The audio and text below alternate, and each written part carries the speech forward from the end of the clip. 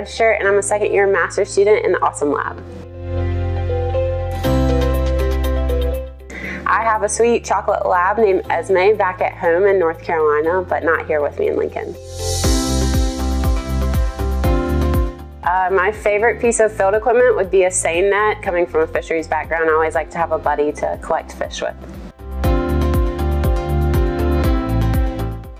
My favorite thing to do in Lincoln would either be going to shoot bow at the Outdoor Rec Center or going for a walk somewhere at like Spring Creek Prairie.